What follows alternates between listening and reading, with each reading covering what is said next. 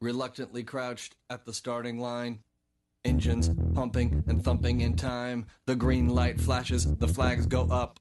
Churning and burning, they yearn for the cup. They deftly maneuver and muscle for rank. Fuel burning fast on an empty tank. Reckless and wild, they pour through the turns. Their prowess is potent and secretly stern. As they speed through the finish, the flags go down. The fans get up and they get out of town. The arena is empty, except for one man still driving and striving as fast as he can. The sun has gone down and the moon has come up. And long ago somebody left with the cup. But he's driving and striving and hugging the turns and thinking of someone for whom he still burns. He's going the distance. He's going for speed. She's all alone. Welcome to Talking Giants, presented by Simple Man Radio. I'm your host, Bobby Skinner, here with my co-host, Justin Pennick.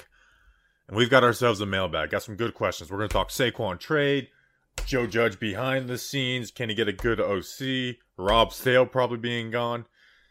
But honestly, I was really excited for this mailbag, and now all I have on the brain is Pat Hanlon versus former Giant scout Steven Verderoso, and I'm now Team Steve, now that Pat Hanlon got all butthurt about it. Can we give context around that? Like, what's going on? Give it quick. No, it's you found it. Could we do some reading some light reading to start the show? You know what? We'll do it at the end of the show because I do want to get into the more serious topics. All right. They're fighting a former Giants scout and the head of Giants PR, which I find it to be funny that usually the head of PR is always going to say no comment. Well, he has comments, and everybody is making each other look worse. Or they cry about people writing mean stories about a team that is clearly a failure. Bad. All right, but you know who's not a failure? Us. We're not failures. We're a success story. We're great. We're true great Americans, like Steven Verderoso would call some people. And because of that, this episode was brought to you by four special people. Yes. John Spera. John Spera, I feel like, has been like a day one, like I've followed him on Twitter, he follows me back type thing. Yeah. Like before I even did Talking Giants. Patrick Brown. That's a pretty boring name, but I love that name. I have a friend named Patrick who was like very similar to Patrick from SpongeBob. Marvin Lambert, which Marvin's a good name. Lambert, Miranda Lambert, Adam Lambert, and then Matt Delliker. Matt delegates to the Delliker. Justin, who are these people before we get into these questions? Patreon.com/TalkingGiants is where you have to go. PatHanlon.com, Patreon.com. Patreon, StevenVerderosa.com/TalkingGiants. $2 a month. You get some fun perks. Bobby will send you a sticker and magnet when you subscribe and you message him, and then a couple times a month, 2 times a month if you're a $2 tier, you get then some more times if you're a $10 tier. You possibly can win some free shirts, and you hang out with us live. You help us come up with tweets. Like before today's show, I was trying to formulate a bad tweet, and it wasn't that funny, but I did it. Patreon.com/. No, it was actually not funny at all, but I'm trying to be a nice guy, not say that. I was disappointed in it. All right, let's get into this mailbag. Steve, take it away. Mail time. Mail time. The mail's here. Come on. Bye, guys. Here's the mail. It never fails. It makes me want to wag my tail. When it comes, I want to wail.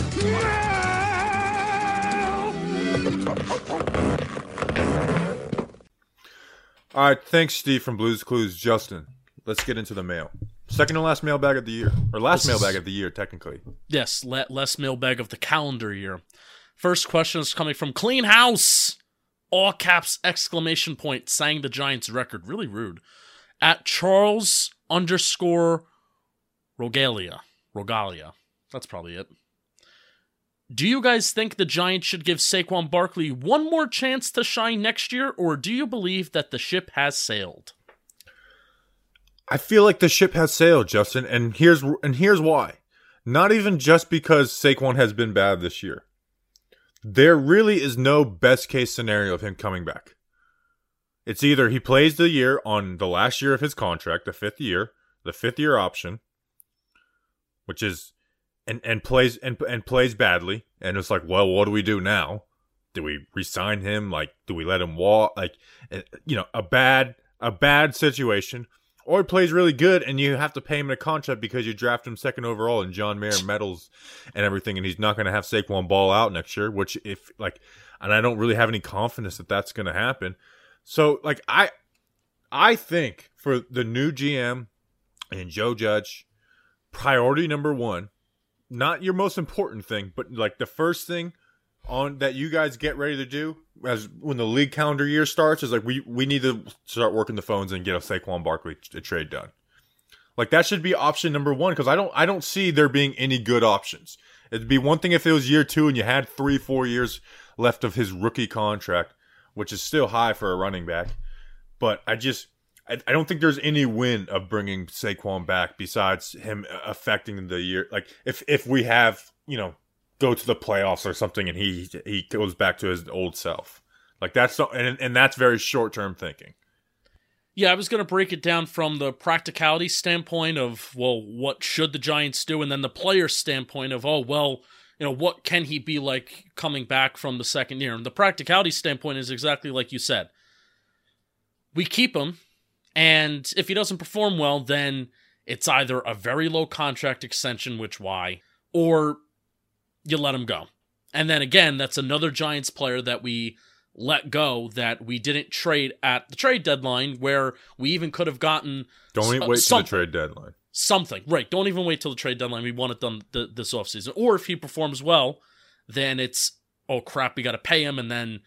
you're seeing what teams are going through. Dallas is going through this right now with them. It's that they're kind of cap-stricken in some areas, but they have Tony Pollard, who is performing just as well as Ezekiel Elliott. So that's the situation there, where you just don't want to pay him. And the Giants, they cannot pay Saquon Barkley. No, and that should be the conversation about Saquon. Like, now we need to talk about him as a player and what he's going to be like. But I think the main conversation is like, hey, this is the last year of his deal. And we should not be paying this player, regardless even if he bounces back, because of the running back position and the value of that. And honestly, when Saquon's at his best, there is big plays, and he does affect games, and he does add wins to the team. But it's like Saquon doesn't do the every down stuff, and maybe he would with a good offensive line, which he hasn't had in 4 years. But we don't know. We don't know that it would. And look at this year. Booker has 11 less carries, so they essentially have the same amount of carries, Justin, and he averages a yard more per carry, 4.5 yards per carry. And I know that's not the perfectly fair to do, because it's not apples to apples, but you know what? Devontae Booker shouldn't have 11 less carries than Saquon Barkley and have 70 more yards. That shouldn't happen no matter what. Let's just break it down this way too. Devontae Booker's expected yards per carry versus his actual yards per carry, right? And the difference, you want there to be a positive difference there, where you want the actual yards per carry to be more than the expected yards per carry, because expected yards per carry, that's almost like the offensive line stat of what is a running back expected to do in a given situation. For Devontae Booker, it's positive. Now, it's not tremendously positive, but it is a positive number. For Saquon Barkley, it is a negative number. His expected yards per carry is less than his it's more. His expected yards per carry is more than his raw yards per carry. And that's not what you want. That's in the negative. So, this is just a bad situation, where even people have given some people that have been more optimistic about Saquon have said, well, he's not healing. He hasn't healed from the ankle. Well, he started to heal from the knee injury with the Saints game, but then he got the ankle injury against Dallas. And that might be fair, but why should we trust Saquon to stay healthy? That's also the point, where it's like, okay, when is he going to heal? When are we going? If we get a healthy Saquon Barkley for 2 weeks and then something else comes up, then it's going to be even more excuses of, now we got to wait until he heals up. That's the point about the running back position. It's not necessarily just a reflection on Saquon. It is just a reflection on the running back position in the game of football in 2021. So, again, that's why I think it should be like the first thing on the books. And what's so frustrating about this franchise is, John Mayer is going to... So we'll talk about Joe Judge later, but I am more like... there's actually like some stuff that's like, man, maybe behind the scenes, I do kind of like some of the stuff Judge does as like organization day-to-day stuff. But what I hate is that John Mayer meddles and everything, and it's like it's a constant battle versus John Mayer for the Giants. It's so frustrating. And I know it's like, yes, he was taken second over. Like, and there's like there has been like a top like Joe Judge should bench Saquon for Booker. You can't. You can't do that. Even if it was the right decision football wise, you can't bench Saquon Barkley. He was drafted second overall. He's he's a huge figure. Like you just can't. You can't do that. You can't do that. Now, you can shut him down for the last 2 weeks, even though that's not going to happen. But like the idea of just benching Saquon, like you can talk about, oh, Joe Judge said he's going to play. Like, no, you can't. You cannot bench Saquon Barkley. That's and even just not real life. compared to week 1, where the reps were supposed to be 50-50, right? We're going to ease Saquon Barkley back from the injury. This past week against the Eagles was the closest that we saw to really a split two-headed backfield than any other week. Am I right in saying that? I don't know. I felt like Booker and Saquon were splitting reps fairly decent, whereas when Saquon has like been 75-25. I felt like I saw Booker more often, not more than Saquon, but just more often in general, compared to when the two running backs were healthy. That's what I felt.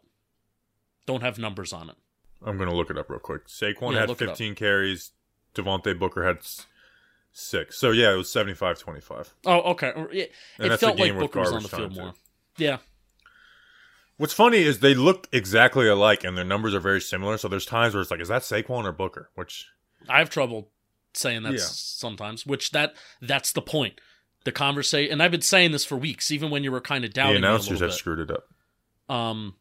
Even when you were doubting me for a little bit, my whole point is that the gap between Saquon and Devontae Booker should not be close. And it is. Yeah, and that is not good. All right, next question. I have just one more question on that. Hey, who's yelling? Go for it. Gun to your head. I love this. Gun to your head. Is Saquon Barkley on the team next year? Yes. It's not even a thought.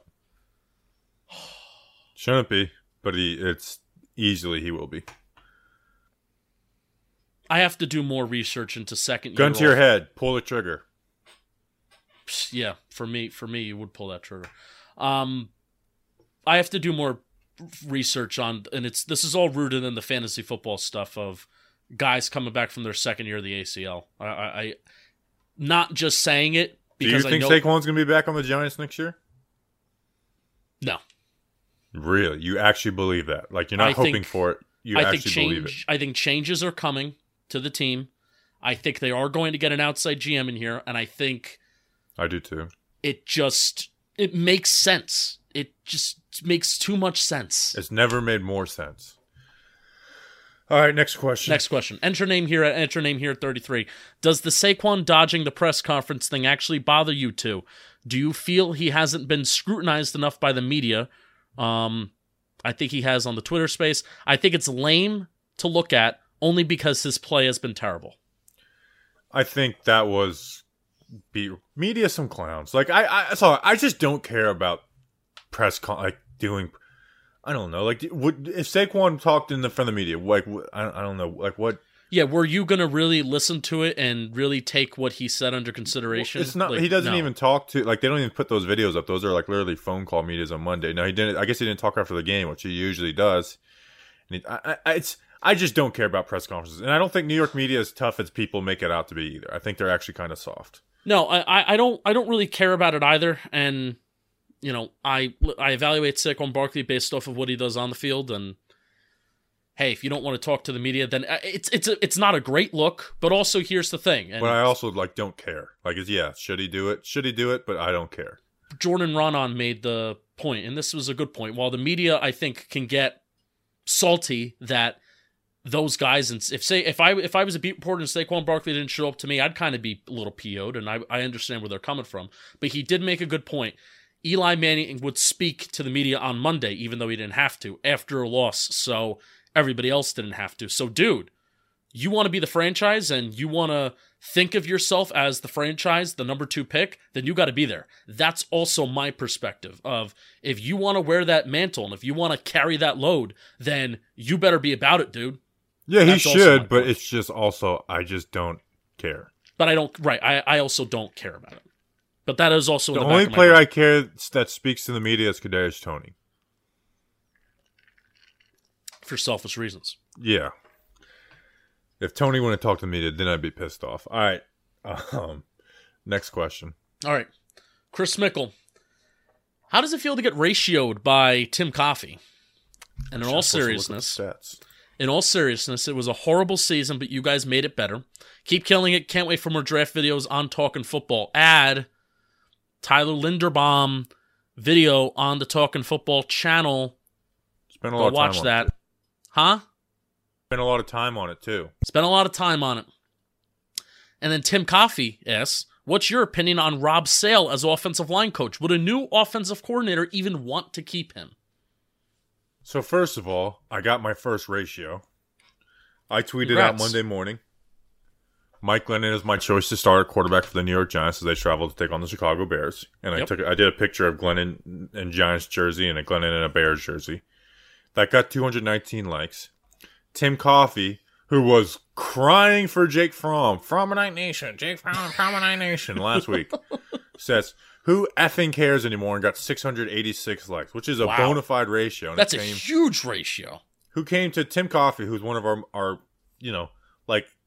Hall of Fame listeners, and he ratioed me, and I was just like, I can't believe I probably would rather have it be someone like Tim Coffey than some random person who would actually feel if some actual person who thought I sucked, got me and ooh, look, I ratioed Bobby, but I was a little bothered. It's like, I can't believe freaking Tim Coffey was the person to give me my first ratio. And out of all of our listeners, he would be the one to openly brag about that. That's also the thing. Yeah. Oh, yeah. I ratioed Bobby. Well, Tim, he told me, I was messaging him, and he said, he's like, I had to Google what ratio is, and I still don't know. Which is, it's just like you get more likes on a reply than the person does on the regular tweet. Yes. By a good amount. But what was the Rob Sale question from Tim Coffey? Yeah. Rob Sale, thank you, Chris Mickle, for the compliment. He's in the chat right now. What's your opinion on Rob Sale as offensive line coach? Would a new offensive coordinator even want to keep him? I think the second question's irrelevant because I don't think he's going to be here. Yeah, Rob Sale's going to the Gators. That's happening. When the season's over, Rob Sale's going to the Gators. And it's a shame because I actually thought that for the circumstances and the really shit crap circumstances that he got this year with the O-line that he got, I thought he did all right. He did an all right job. And so obviously I do the O-line stuff. That's where I spend my time. Here's the one black eye on Rob Sale and is Will Hernandez. Will Hernandez had the worst season of his career this season. That's the black eye. That's the black eye on Rob Sale. And Will Hernandez, out of the four other starters, probably has the best physical tools.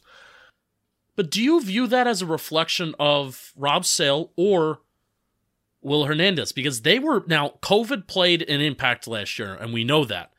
However, that coaching staff, and Joe Judge and DeGuglielmo and Colombo, they were benching him last year. So they brought him back as a starter, though, with no other really real option. So that's the black guy. But here's the thing: I do think Rob Sale's a good offensive line coach.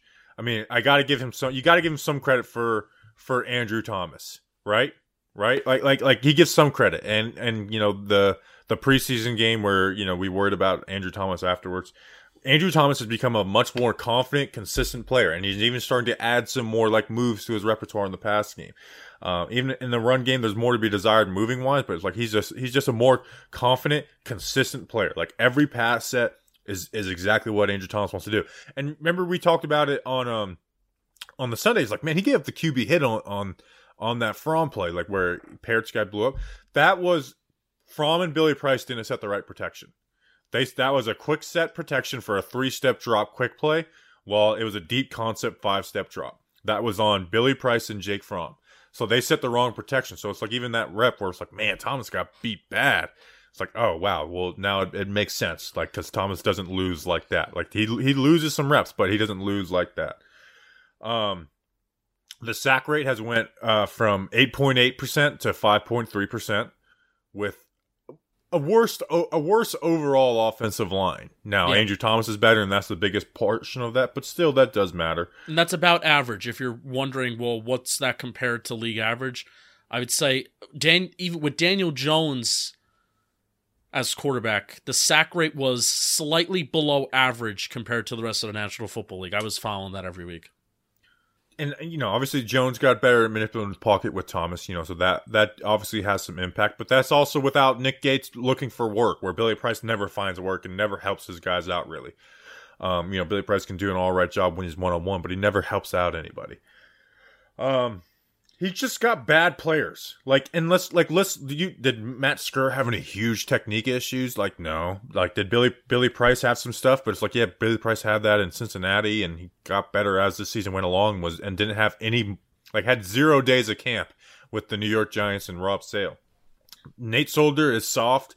Nate Solder is washed. He's not an NFL player anymore. Matt Parrott, we talked about it in our PPP and with him, and we are pretty positive in those. But it's just man, I understand you want to coach him, but I don't know if he's ever going to be an aggressive player in pass blocking. And they tried. Pass blocking's not passive, And like you said, he did try. So I do think Rob Sale's a loss. I don't think it's the worst loss in the world. I'm not. It's not like we're losing some great offensive coordinator. This sucks. But I do view Rob Sale as a loss. Yeah, they certainly did try with Matt Parrott. We weren't there every day in camp, but the 2-3 days that Snacks and I were in Massachusetts, it was every day. It was Wilkerson, the assistant offensive line coach, and Sale. They were getting in Matt Parrott's face, and I think they really tried to. It was those conversations where it's the coach that tries to get more out of you versus hey, how you doing, buddy? One of those lighthearted conversations. So, and the offensive, in terms of looking at weighing Rob Sale's potential future loss that will be, the offensive line coach is the most important position coach. You've said that over and over again, Bobby. So, it's not the biggest loss, but it's going to be a loss that, we're going to have to follow, where that was the main thing that we were following this past offseason. Not firing Jason Garrett and not hiring another coordinator, but bringing back or looking for an offensive line coach. That was the thing that we were following the most. And I just had to improvise talking because Bobby Skinner started sneezing, and he always sneezes for 20 seconds. Yeah, I do sneeze for a long time. I'm really pissed off that we're not being a part of this Pat Hamlin versus Steven Verderosa, where it's I know I could just be sitting on fire and off jokes. The one time recording late bites us in the ass. This is the first time that it's ever happened. Yeah. We have to do something, by the way. We have to do something for episode, I think we're approaching 300 or 400. What are we approaching? We don't have to do anything. What do you mean we're not going to do anything? What are we going to do? We're going to throw a party? Yes, exactly. We're approaching episode 400. Round number? 400. Can you believe that? What episode are we on right now? 390. We'll see. All right. Next question. You're boring. Jesse Semino at Jesse P. I'm curious. Oh, damn it! I forgot to do the research for this question. Oh no! Here, all right. Ask the question, and I'll do my best job. I was supposed to do research on this question, and I didn't. Yeah, I was really banking on you doing the research for this question. I'm curious about the draft position implications for the game this weekend. If the Giants win, lose, or tie the Bears, what are the possible draft position scenarios?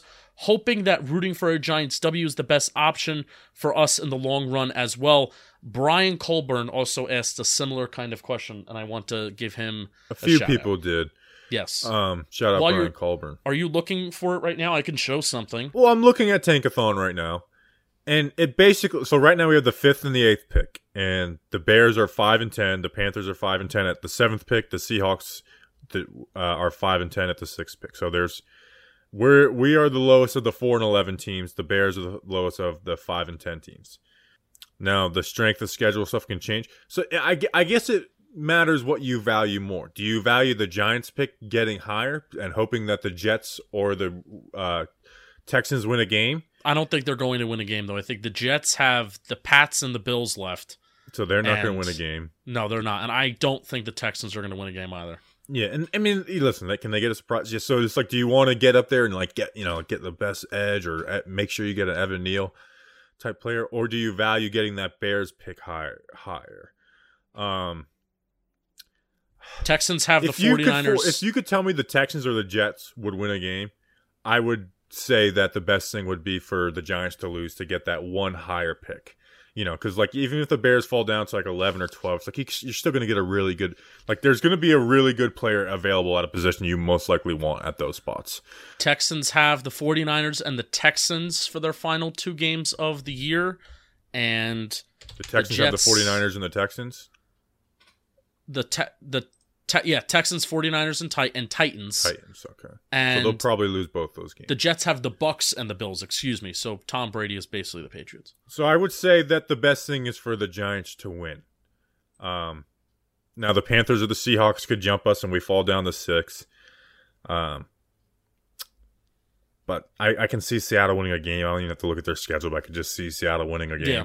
Carolina probably not winning anything. So I think it'd probably be best for the Giants to win the game and get that Bears pick higher.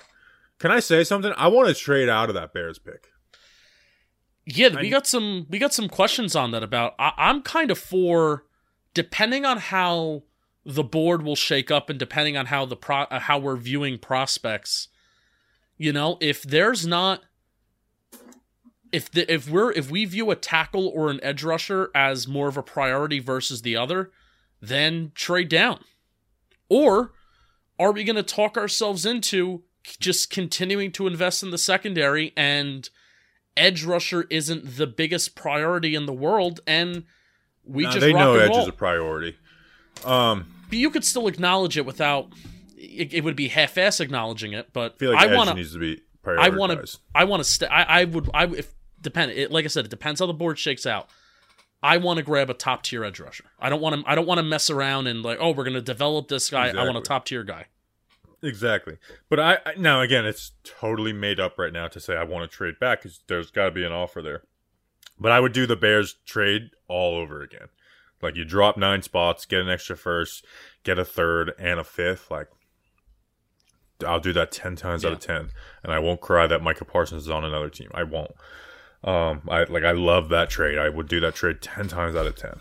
So I would say the best thing is when you look at it, it can get worse, but I think the best thing is for the Giants to win. And the Bears I can see the Bears beating the Vikings in the last week and ending up with 7 wins if they beat us and the Vikings, and then they could be like in a big tie and fall down to like 13 or something like that. So I think best case scenario, I think the best thing is for the Giants to win this game.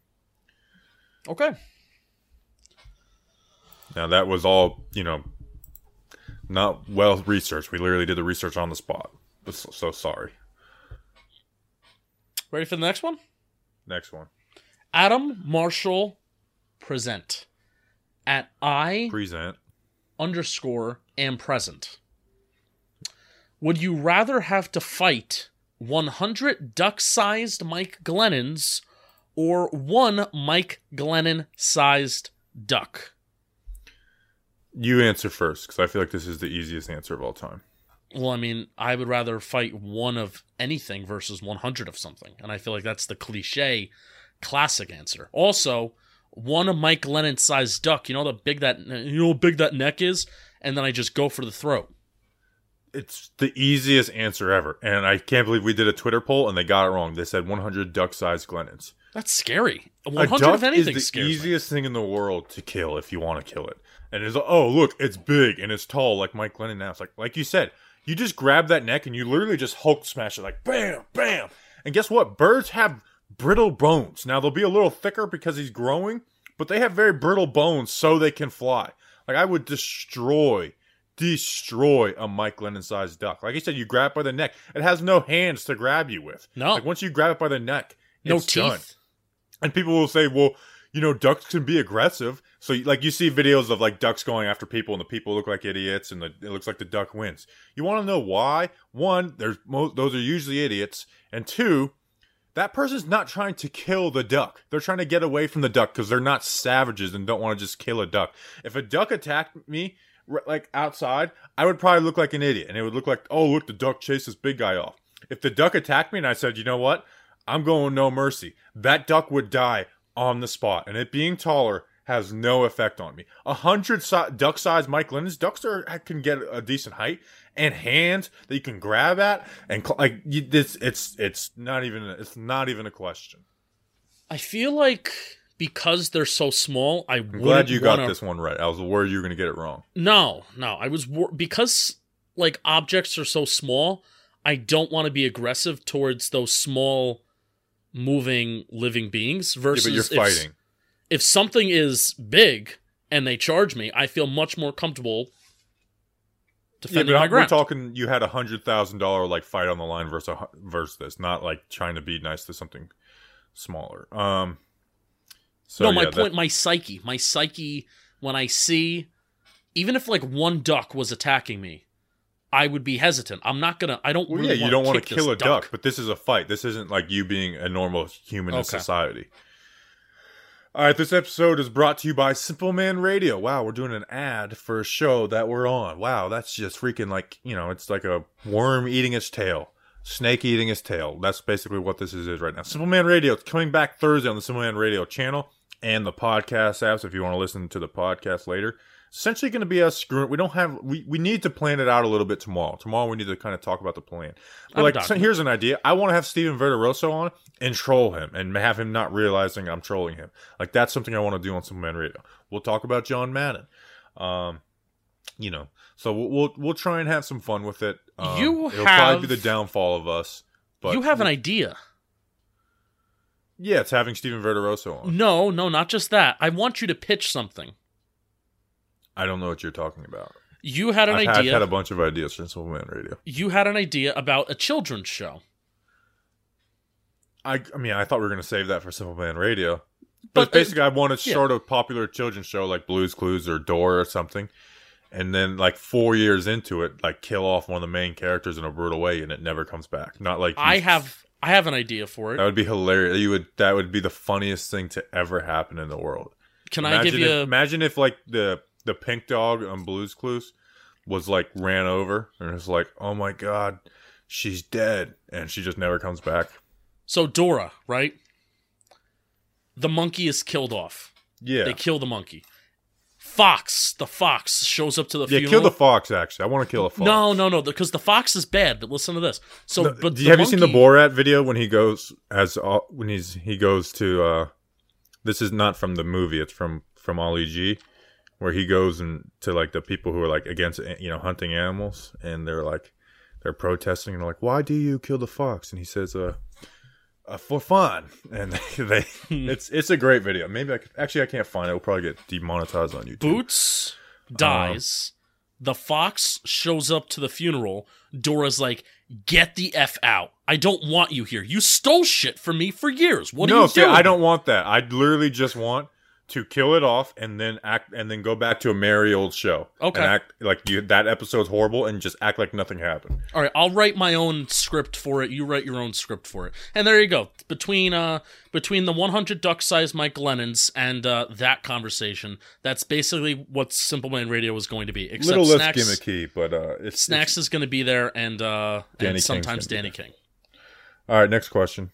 Next question. Kevin Donahue at Kevin P. Donahue. Any reason when Judge says that they're not taking shortcuts and they're doing things the right way to believe in him? The trade back could be an example of doing it the right way. Seems like it's becoming a talking point as a blanket excuse for why they are bad. Part of me just wants to hire Joe Judge as GM and find a new head coach. Like I think Joe Judge behind the scenes and it is done a good job, like firing guys like Steve Verderoso, who's like, man, you don't deserve a job here. Like I don't care if you've been here a long time, you don't deserve a job here. We've liked the drafts the past 2 years, even though I don't like that. The biggest black mark of the way they've done things the last 2 years was not addressing offensive line at all in 2021. But it's like you look at the last two off seasons and you kind of like what they did for the most part. Like, yeah, the Kyle Rudolph is a bad one, but for the most part, you like what they did. Even ones that are criticized, like Devontae Booker has been averaging 4.5 yards per carry, more than a yard per carry over Saquon Barkley, and he's able to be used as a spellback and when he gets volume, which is the difference between him and Wayne Gallman, and he's more involved in the receiving game. Austin Johnson was another really criticized one. He's been a good player. Yeah. You know, so I like Judge behind the scenes. The issue is that he's the head coach, and they haven't looked good they've been bad on the field, you know. But I do think Judge has changed the things a little bit. But the issue is I think he's always going to be fighting against Mara. But I also think that's whoever it's going to be, you know. Yeah. This is also why I wish I was there to see more practices, because then I would be able to comment on a Joe Judge practice versus a Pat Shurmur practice versus a Ben McAdoo practice, which I did see those processes and those practices, and they were not good. They didn't have energy. It didn't seem like the team was improving, and lo and behold, you saw it on the football field. Those teams did not improve. The Giants did not improve either, but the biggest black cloud that has been over this Giants team the last 2 years has been the offense. And we've been Jason Garrett was forced on him. Yeah, that's exactly what I was going to say. That's exactly what I was going to say. It is kind of confirmed, and I do believe where in the past we have been very laissez-faire, saying, you know what, we don't know if Jason Garrett was forced on Joe Judge. We're still judging Joe, no pun intended, we're still judging Joe Judge on the offense because it's his system. No, I think we know it now. We know that Jason Garrett was forced on Joe Judge. From reading the tea leaves of Colombo to Judge, and then hearing it from articles and people talk to us, it's like, yeah, it's like almost like I'm 95% sure that like they didn't say flat out like you need to hire Garrett, but they basically essentially made him hire Garrett, which is what ruins my any chance of hope. You know, it's just like this because they're doing the same thing with Joe Judge and Dave Gettleman right now, yeah. Where it's like or Joe Judge and Daniel Jones, and more so Judge than Jones. But it's like they're doing it again. You know, they're asking GM candidates, would you be willing to keep Judge and Jones for a year and see what happens? And they also made Garrett stay this year, which that's the biggest thing. If you want to hire him last year, if ownership wants to hire him last year, great.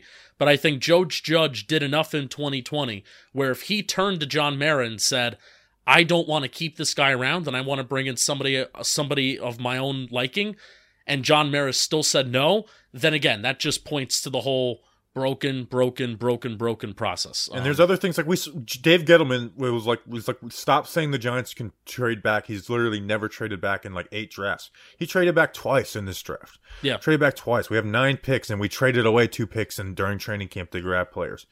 So it's like behind the scenes, I like what he's doing, but it just seems like a never-ending fight versus John Mara. So that's kind of what this question was based off of. But at the same time, it's like, well, what players have developed? McKinney has developed really well throughout the year. Like he was bad at the start of the year. Like he was a player I was criticizing a lot at the start of the year. Do you point Tay Crowder as a negative for not developing him? No, because Tay Crowder was never supposed to be the number 1 inside linebacker. Like Tay Crowder to me is a success story. I'd agree. Getting a guy like Darnay Holmes ready, like as a rookie, after the 4th round and knowing you can't put him in man and stuff like that. Rodarius Williams.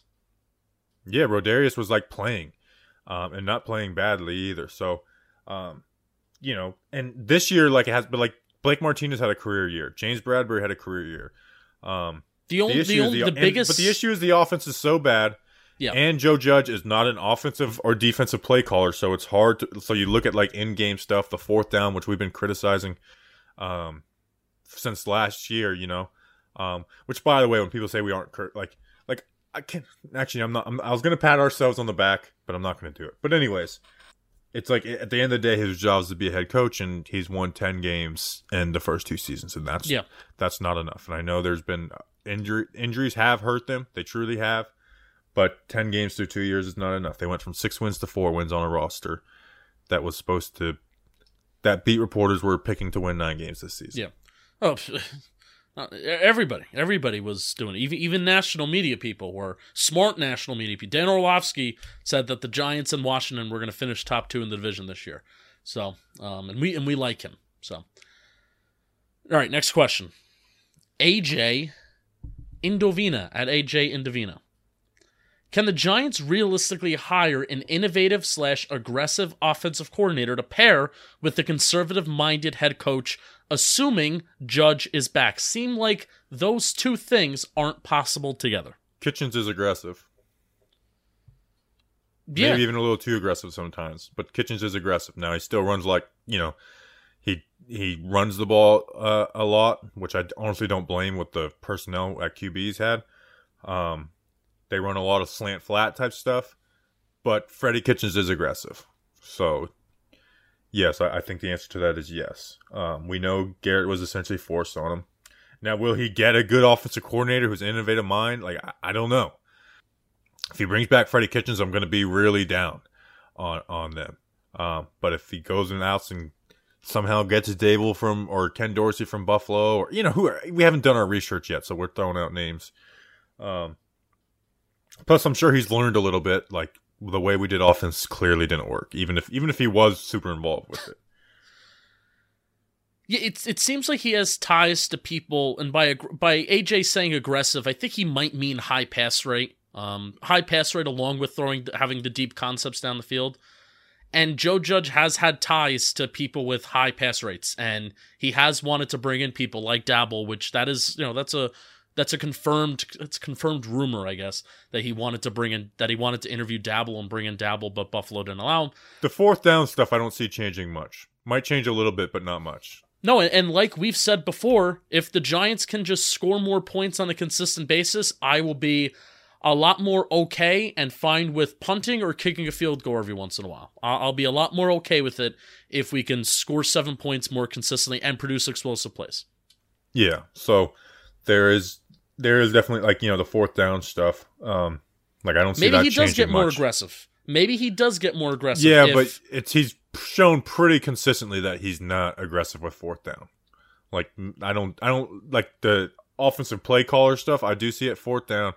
Again, maybe a little more, but he's never going to be aggressive on. He'll never be in the top 20 of the league on fourth down aggressive. What was going through his head during that Cleveland game last year, Sunday Night Football? What made that game? Because now we have more games without Daniel Jones with backup quarterbacks too. Why was it that game that was the game where we were going to be super, super aggressive, and you can make an argument too aggressive on that game? Why? Maybe he wanted Jason Garrett fired. He's like, let's score. We got to score literally as many points as possible. I don't know. I think that was just he's not a robot. I think that was like, hey, we know we're going to be aggressive in this game. We got this trick play called and blah blah blah. But even in that game, he wasn't aggressive because they got the ball at the 40, at the 42 at the end, the start of the second half, and they got it down and they punted. Down 13 points or whatever it was. So they weren't even. There was even a really unaggressive moment in that game. So by nature, he's not going to ever be aggressive on fourth down. Might get a little better. Might not be the bottom 3 in the league of that, but he might. But he's never going to be in the top 20. It's crazy how all Belichick disciples, especially this year. I've been really keeping track of it this year. All Belichick disciples almost all of them are at the bottom of the league. Flores, Judge, and Belichick himself have been very, very conservative with going for it on fourth down during certain decisions where they should be going for it. Bill Belichick's fault. All right, next question. Renato Parente at Parenti9.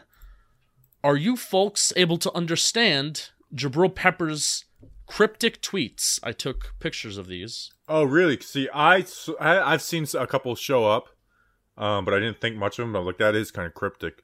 So what I said is I'm not going to look at it until right now. So I'm going to pull it up. We're going to go through the last week of tweets. I have them. I have some. Well, let's just go. I have them right in front of me. Let's see. You have to go back to December 6th. That is the most December cryptic 6th. We're not going that far back. Well, recently. I'm talking about the December 6th one right now. You look at some.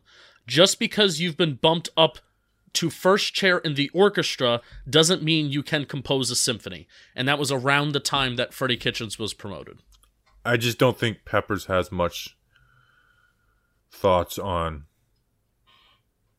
Freddie Kitchens. Hey, just because you've been bumped up. But you know what? I can imagine. That was a week after, too. I can imagine, or a week after, so that means it was the Eagle game, I guess, and they didn't. What was the date on it? December 6th? December 6th. So that was after the Dolphins game. Okay, after the Dolphins game. So maybe it was a Mike Lennon tweet. Maybe. I don't know. I can imagine the defense. This is a team game. And Bobby, you've been on teams before. Not at a high level, but you've been on a lot of teams before. I can imagine the defense does feel some sort of, or some teammates feel some sort of animosity for the offense. I was on an offense that scored a bunch of points and the defense gave a bunch of points, and we literally would say, like we would run a drill, like an O-line, D-line drill, and all of a sudden our D-line is running a bunch of stunts and like taking advantage of the drill, and our offensive line coach is talking to us. It's like, we're the ones who got to fucking outscore other teams because of them. They want to come and bullshit this drill, like stuff like that, So yes, it's very much so. I can see a defense, and because an offense is defense, I can see it being that much bigger. So yeah. 6 weeks out of surgeries has me feeling like a complete. That one's self-explanatory. Yes. Pay her rent for the year if she's been acting right. I enjoyed that one. I enjoyed it, but it's like, for the year? No, don't pay her rent. Like if you're married, you live together, but don't be paying people's rent. It's real Peppers, you know better. Come on, man, you know better than that. For the year? What time did he? Yeah, he tweeted that at 11:00 a.m. Man, he wasn't even drinking. Let's see lyrics. He goes to the Candlewick. Got the Oculus 2. Once you choose that side, stay there. I don't know what that means. I think he's a player who's not playing football. He's hurt and he has more time on his hands. That's what I think. But that one sounds like something cryptic about the December Giants. 21st. Trust who? Doing my thing, but I'm down to come clean. Not like you. That sounds like a song lyric, Justin. Oh, okay. Good to have me on your side. I ain't saying that you need me. That one could be like I'm a good player, but you say you don't need me. But and then he tweeted today: is it harder to get 10+ sacks or 10+ interceptions? Which is like, come on, man, you know the answer to that one. 10+ interceptions. So I'm not reading too much into them. I am very interested to see what happens with Pep, though. I mean, he had this injury. Someone's going to sign Jabril Peppers to at least some decent money. Since I love Pep, and like I said, if I get fully healthy Pep versus fully healthy Logan Ryan, I'm taking Pep 10 times out of 10. 8 times out of 10, I'll say. 8 times out of 10. All right, next question. This is the last one. Trader Joe, can you take up a collection of Talkin' Giants fans so we can buy the team from the Maras? This question had me thinking today. Isn't it kind of crazy? It's like we have a GM who, earned his way into football, and a head coach who's coached, and scouts who have, worked their way up. And it's like, I have a lot of money. I run this, though, and I can make decisions on it. Like, we got to get, like, athletes and coaches to be able to buy, rich enough to buy franchises. Because it's like, these people shouldn't be running football teams. Like, John Mara shouldn't be, he has no qualifications to run a football team. Like, literally, there's no qualifications.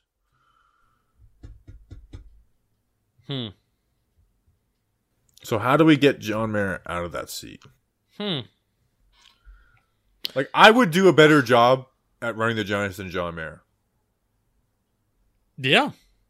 I think so. Now, maybe I would want to meddle a little bit. And I would say stuff like, Peppers is better than Logan Ryan, and Patrick Graham's like, but I want to run my scheme, and Logan Ryan's more valuable for that. So maybe I wouldn't. Maybe I'm putting the bar so low, like at John Mara, that so I don't know, but it's just frustrating. Like, the past 2 weeks haven't been like, I'm so down on Judge, or I'm so down on Jones, or so down on whoever. It's just like, I'm just so down on like John Mara, or even Gettleman. Like, I'm just so down on, like, it seems like John Mara is going to, even if he gets something right and somebody like gets a hire right, it's just like he's going to do one thing that's going to screw up every offseason. Like, every offseason, there's going to be one John Mara thing that screws up the offseason. The fun thing is that we know it this time. Yeah. We know it. That's what's fun about it.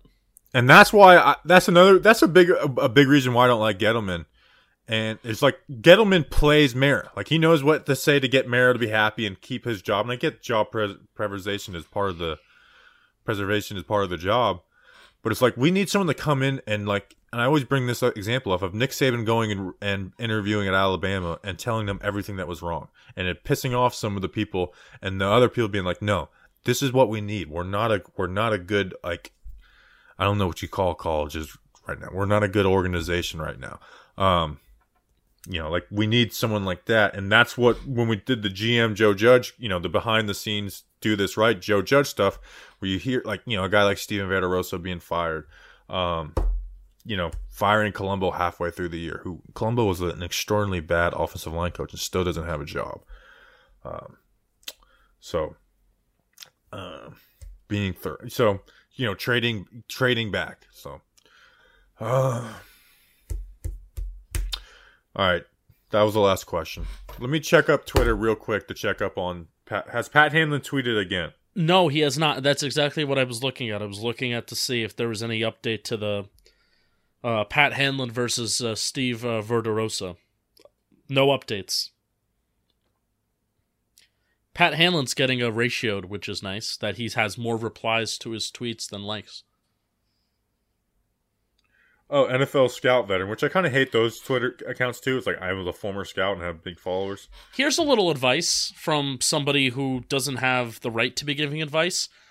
If you want to become an NFL scout, don't have social media and this don't is tweet former out your NFL takes. scout. And... No, I'm just saying in general.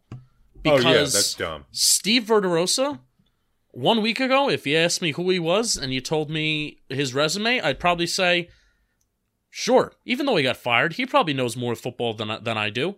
Now he started his Twitter account, and now he started tweeting, and I am fairly confident that I know more about football than Steven Verderosa. And it is simply because he started a Twitter account and started giving his opinions.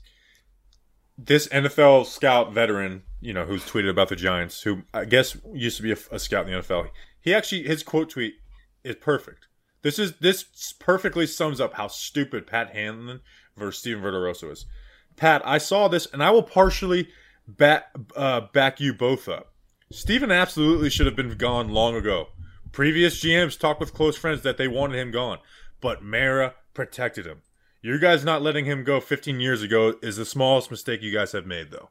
Like, that is my thoughts exactly. So I don't even care if that guy's legit or not.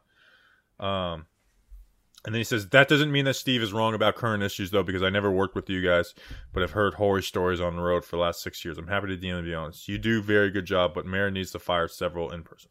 So yeah, it's Pat Hanlon. You're supposed to do PR. That doesn't help. Like, come on, man. No.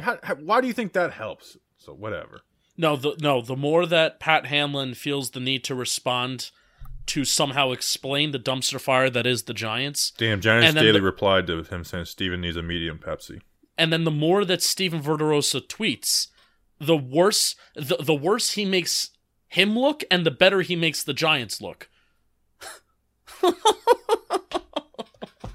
It's bad. It's a bad situation. I'm team Steve Verderosa though now. Situation. Steve. I'm team. Everybody, shut up. Like, just shut up. No, that's what I'm team. I don't care if Verderosa keeps talking. I think it's funny. And Glock Roach bullying him is like the funniest. Like, I'm living vicariously through him doing that.